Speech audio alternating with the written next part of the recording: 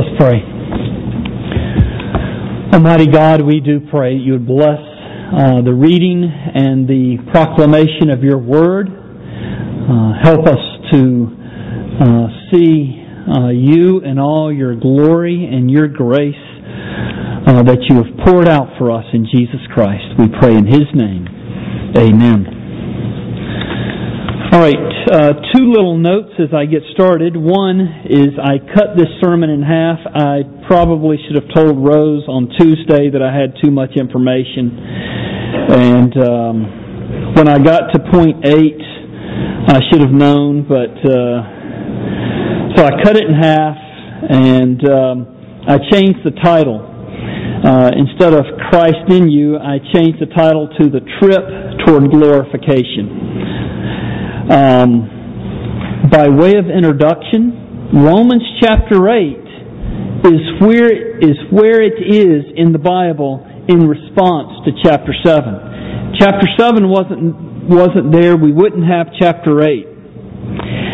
And in chapter 8, where I was headed this week, but I've chopped it off, we'll be there next week, is to conclude with verse 17 in Romans 8, which says, "And if children, then heirs, heirs of God and fellow heirs with Christ, provided we suffer with Him, in order that we may also be glorified with Him." And so here in verse 17, he is talking about our being heirs with God, provided that we suffer with Christ. And if we suffer with Him, we will also be glorified with Him. But boy, that is a long way from Romans chapter 7. Romans chapter 7, Paul says, "I know that nothing good lives in me, that is in my flesh. For I have the desire to do what is right, but not the ability to carry it out. For I do not do the good I want, but the evil I do not want is what I keep on doing. Now if I do what I do not want, it is no longer I who do it, but sin that dwells in me." And then he says, "Wretched man that I am, who will deliver me from this body of death?" And so Paul here, in Romans chapter 7, he's wretched. The very thing he wants to do, he doesn't do. The very thing he hates, he ends up doing. And yet you get to verse 17, and he says, all true Christians suffer with Christ, willingly suffer with Christ. So do you see how far a trip that is from Romans chapter 7 down to Romans chapter 8, verse 17? In those few short chapters, it's like taking a trip from New York City to Los Angeles. Or really, we could say from New York City to Hawaii by car. Which would be impossible, of course, without a miracle. But I use this analogy because it is impossible for a believer to grow as a Christian without a supernatural work of God in their soul. If you grow as a believer, it is because God is at work in you. It's impossible for a believer to welcome suffering into their life without a supernatural work of God in their soul. So I ask again, how do we get from the wretchedness in Romans chapter 7 to the point where we welcome the reality of suffering with Jesus Christ? That's a question. Well, God has given us everything we need to grow and to progress in the Christian life. In fact, here is Romans chapter 8. We've been over verses 1 through 4, then we went over verses 5 through 8. I want to go over those a little bit again because I want you to see the trip from New York City to Hawaii, from Romans chapter 7 to glorying in the fact that we get to suffer with our Lord and Savior, Jesus Christ. So the first thing that God has given us to grow in our Christian life is He has given us complete forgiveness of sins and full acceptance into His presence. Romans chapter 8 verse 1, there is therefore now no condemnation for those who are in Christ Jesus.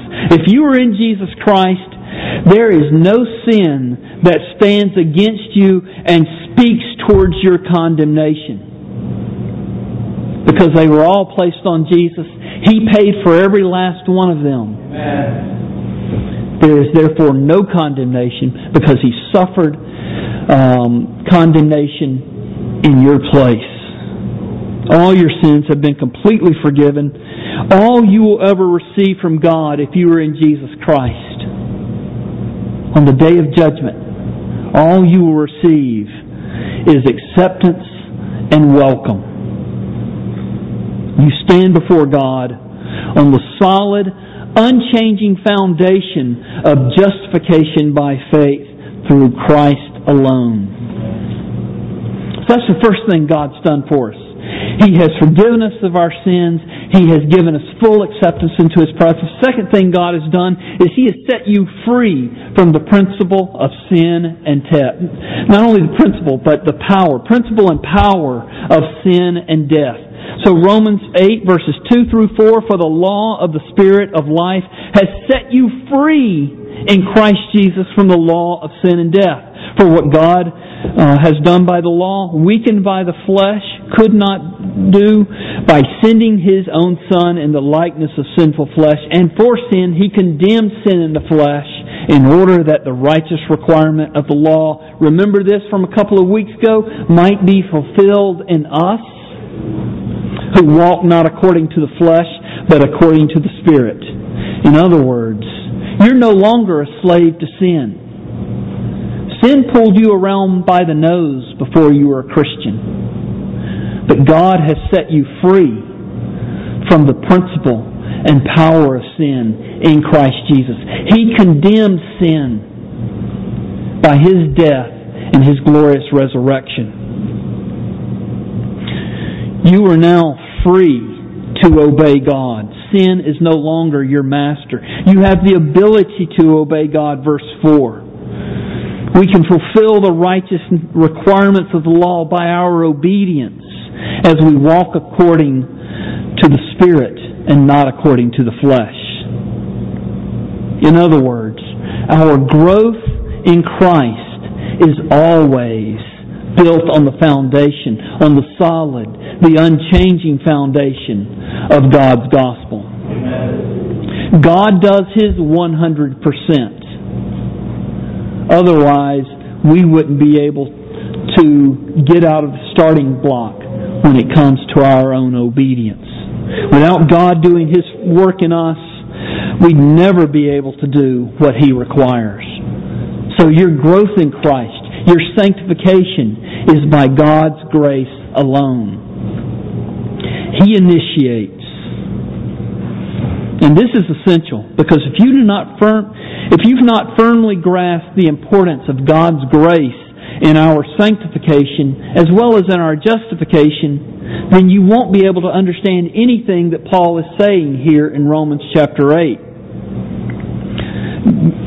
God's work in us is the foundation. The foundation then establishes our responsibility. It doesn't relax our responsibility. Oh, well, God's doing His 100%. Let go and let God. No. Because God is at work in you. Because God has done everything you need for life and for godliness through Christ Jesus. Therefore, you can be obedient. Therefore, you no longer need to act as if you're a slave to sin. He has set you free in Christ Jesus. So when it comes to loving and serving God obediently, we can expect to shine because God is at work in us. Even though from Romans chapter 7, we remain wretches that don't do the very thing we want to do and instead do the very thing we hate, we will also, at the very same time, be more than conquerors through Him who loved us, because God is working in us.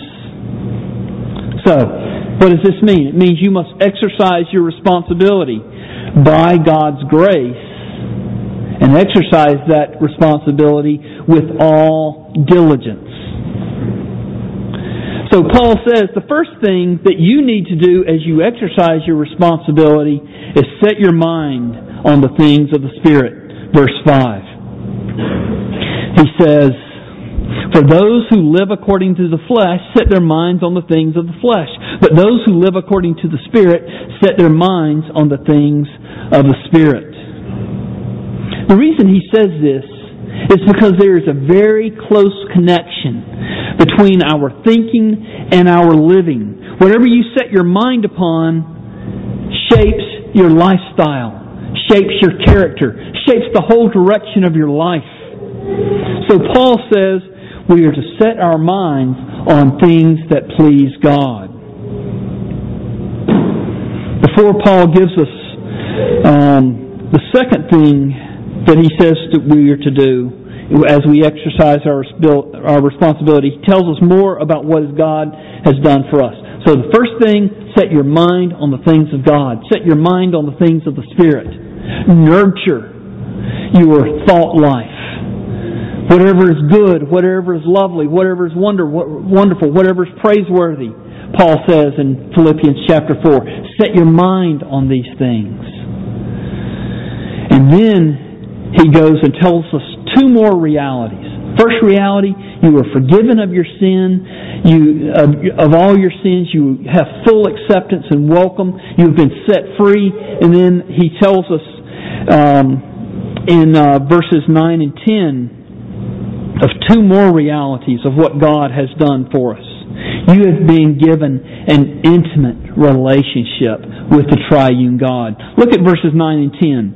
He says, "You, however, are not in the flesh, but in the Spirit, if in fact the Spirit of God dwells in you." And so he is saying, believer, if you are a believer in Jesus Christ, the Spirit of God Himself dwells in you. And then he goes on. He doesn't stop there. He says, if anyone does not have the Spirit of Christ, anyone who does not have the Spirit of Christ does not belong to Him. But if Christ is in you, although the body is dead because of sin, the Spirit is life because of righteousness. And so he says in verse 10 that Christ is in you. So the Spirit is in you, Christ is in you as well. Well, what does that mean theologically? Jesus Christ is in heaven. Jesus Christ has a glorified yet localized body. When we get to heaven, we'll be able to see the nail prints in His hands, even though it is a glorified body. He is in heaven, but He sent His Spirit, and His Spirit lives in our lives. And there's such a close connection between Jesus and His Spirit that if the Spirit is living in you, Christ is also living in you. In fact, He is called earlier in verse 9 the Spirit of Christ. Did you see that? Verse 9. Anyone who does not have the Spirit of Christ does not belong to Him. So, the Spirit lives in you. Christ, by the Spirit, lives in you. And the Father also dwells in you. Look at verse 11. If the Spirit of Him who raised Jesus from the dead dwells in you, He who raised Christ Jesus from the dead will also give life to your mortal bodies through His Spirit who dwells in you. Who's he talking about? Is the Spirit of Him who if the Spirit of Him who raised Jesus from the dead dwells in you? Well, is it the Spirit of the Spirit? No, of course not. Is it the Spirit of Jesus? No, because the Spirit of Him who raised Jesus from the dead. He's talking about the Father. And so what's happening here is the triune God has taken up residence in your soul. He dwells in your heart. He has made your heart His home. Listen to John 14. Jesus said, "If you love me, you will keep my commandments. And I will ask the Father, and He will give you another helper to be with you forever, even the Spirit of truth, whom the world cannot receive, because it neither sees Him nor knows Him. You know Him, for He dwells with you and will be in you." And so Jesus says, "I will not leave you as orphans," because He sent the Holy Spirit to live in our hearts. He says, "I will come to you." And then Jesus goes on, in verse 24, Jesus answered him, "If anyone loves me, he will keep my word, and my Father will love him, and we will come to him, and we will make our home with him." Jesus and the Father come and make a home, His home in our hearts by the Holy Spirit. Now, there's an implication here that Paul draws out in verse 9. He says, if you do not have the Spirit, then you do not have a relationship with God. So look again at verse 9. "You, however, are not in the flesh, but in the Spirit, if in fact the Spirit of God dwells in you. Anyone who does not have the Spirit of Christ does not belong to Him." This is a call for self-examination. Paul never assumed that everyone in his congregations was a true Christian. In fact, Paul had never visited the church at Rome. He didn't know these people. He had heard reports about them. And he's sending them this letter. And so he doesn't know if they're in Christ or out of Christ. And so he calls them to examination. And I can tell you, it is the common experience that in every congregation, there are people who do not know Jesus Christ. And so I call you, examine yourself. See if you be in the faith. See if you have a relationship with God. See if you have the Spirit of God dwelling in your soul. You know, I can tell you, even if I got together a congregation of ministers, not every one of them would be a Christian. So Paul says, 2 Corinthians 13, examine yourselves. Prove yourselves. Test yourself. Does the Spirit of God dwell in you? He says here in verse 9, if in fact the Spirit of God dwells in you. Does He in fact dwell in you? Examine yourself.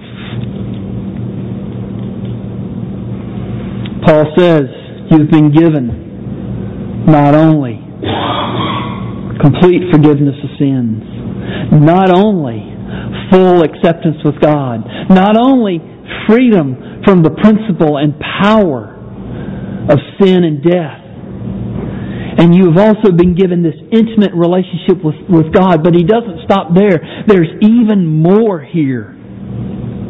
You've also been given resurrection life. Look again at the Scripture, verses 10 and 11. But if Christ is in you, although the body is dead because of sin, the Spirit is life because of righteousness. If the Spirit of Him who raised Jesus from the dead dwells in you, He who raised Christ Jesus from the dead will also give life to your mortal bodies through His Spirit who dwells in you. The same power that raised Jesus from the dead is in you. It's an awesome thought. So He's saying, I not only have a relationship with you as a triune God, I dwell with you, I love you, but He's also saying, I am powerfully at work in you. I think that almost for us sometimes takes more faith to believe that He is at work in us than to believe that He rose from the dead Himself. You know, we have confessed from childhood, many of us, that Christ rose from the dead. But then we struggle with sin so much, Romans chapter 7, that it's hard for us to believe that He's really powerfully at work in us. But this is a fact. This is the Scripture. He who raised Jesus Christ from the dead, His Spirit is at work in you, giving life to your mortal bodies. What does this mean, that He's giving life to your mortal bodies? And what does He mean in verse 10 when He said that although the body is dead because of sin? What He means here is your body is wasting away. Even though some of you who are in the strength of your youth, your body is still wasting away. Even as it is growing stronger as you were growing up, it is still wasting away. Now, there are many of us of my age who can feel the wasting away. You feel that your body is breaking down, is not able to do what it used to do. Just even a few years ago, playing basketball, I could move my feet and stay in front of some of these younger guys. Now, I look and see which hand they're dribbling in, so I overplay the hand, like to the right hand. And now, I can't even stay inside or stay in front of them, so when they try and go by me, I push them. What are you doing, Pastor? You're cheating. Hey, I'm an old man. So, my body, is breaking down a little bit. Somebody said that all the world is a hospital and every patient in it is terminal. Thomas Brooks, the Puritan, said, "Death oftentimes is as near to the young man's back as it is to the old man's face." And we struggle with sin. It never gets any easier, it seems like. Romans 7. Oh, the very thing I want to do, I don't do. The very thing I hate, I end up doing. And we're tempted to say, what's the use? Well, the use is that God is at work in you. He is powerfully at work in you. Your body, though it is wasting away, will be resurrected in glory. Amen.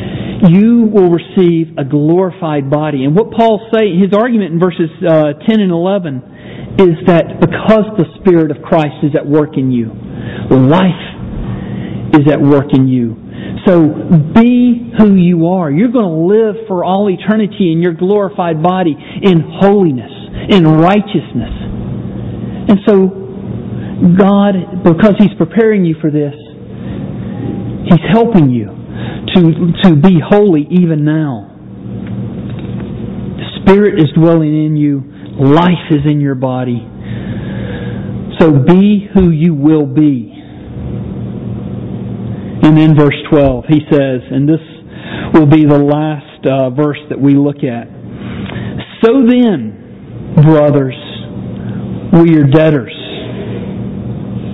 not to the flesh, to live according to the flesh. If you live according to the flesh, you will die. But if by the Spirit you put to death the deeds of the body, you will live. Verse 13 as well, we're going to consider. When he says we have an obligation, or we are debtors to the Spirit, not to live according to the flesh, Paul knows that sometimes it's going to feel like we're a debtor to the flesh, because sometimes temptations can come into our life that are so strong that you say, I must do this. And it feels like I must do this. But even no matter how strongly that temptation feels, how strong that tug is, Paul says, you are freed from the principle and power of sin. You can be obedient. And so your obligation, or your debtor to the Spirit, to walk according to the Spirit. He's forgiven you of so much. He has freed you from the power of sin and death. He lives inside you because He loves you so much. He is powerfully at work in you. So then, verse 12, we are debtors, not to the flesh, to live according to the flesh. And if you do live according to the flesh, verse 13 says, you will die. take the Scripture seriously as you examine yourself.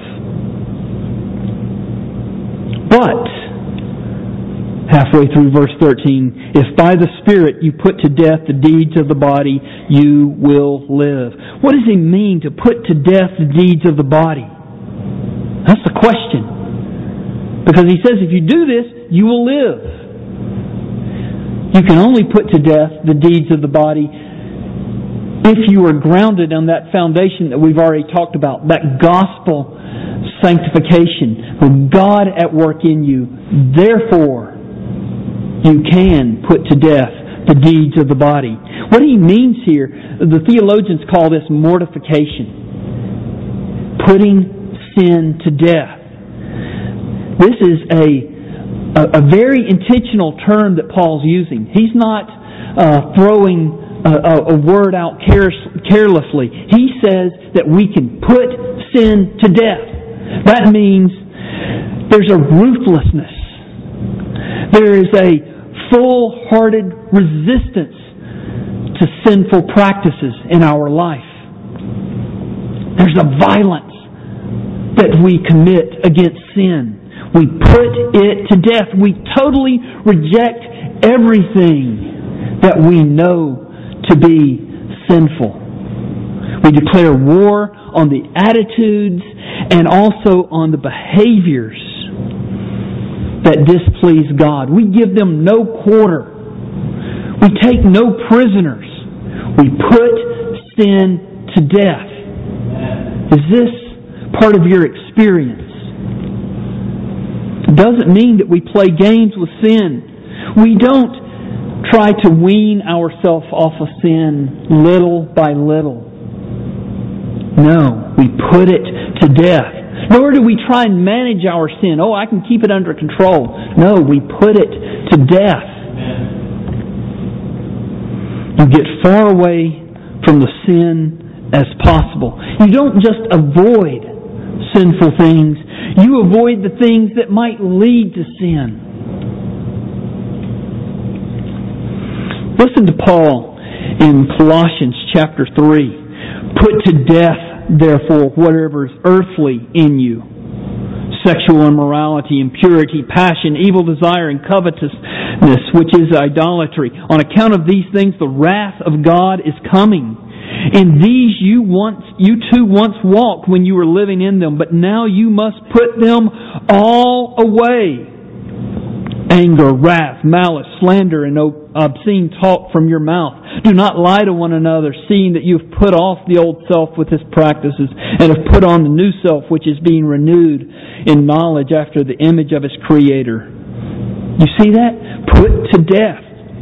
Or, when I was a very young Christian, 2 Timothy chapter 2, verse 22. I'll start with verse 20. In a great house there are not only vessels of gold and silver, but also of wood and clay, some for honorable use, some for dishonorable. Therefore, if anyone cleanses himself from what is dishonorable, he will be a vessel for honorable use, set apart as holy, useful to the master of the house, ready for every good work. So flee youthful passions and pursue righteousness, faith, love, and peace along with those who call on the Lord out of a pure heart. And I remember praying. I used to pray this all the time. Lord, I want to be useful to you. Lord, I don't want there to be this stuff in me, this clay and this wood that makes me dishonorable. I want to be useful for you. And so I would intentionally flee the temptations and flee the desires and try to change the thought patterns of my mind as a new Christian, because I wanted to be useful to the master of the house. Is this your practice? This is what we mean when we say mortification of sin. This is what Paul means when he says, put to death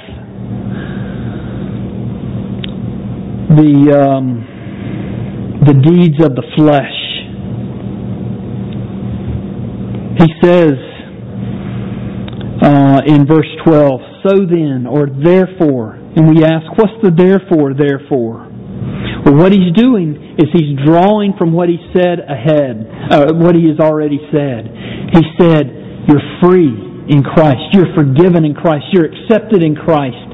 You are, Christ dwells in you. The Spirit dwells in you. The Father dwells in you. He's made your heart His home. Therefore, you put to death the deeds of the flesh, and you will live. Sin can only be cut off at the root. A lot of us make the mistake of trying to change one sinful fruit for something else. It's got to start at the root. Don't cut off the branches and be satisfied. Don't try to simply change your behavior, but go to God.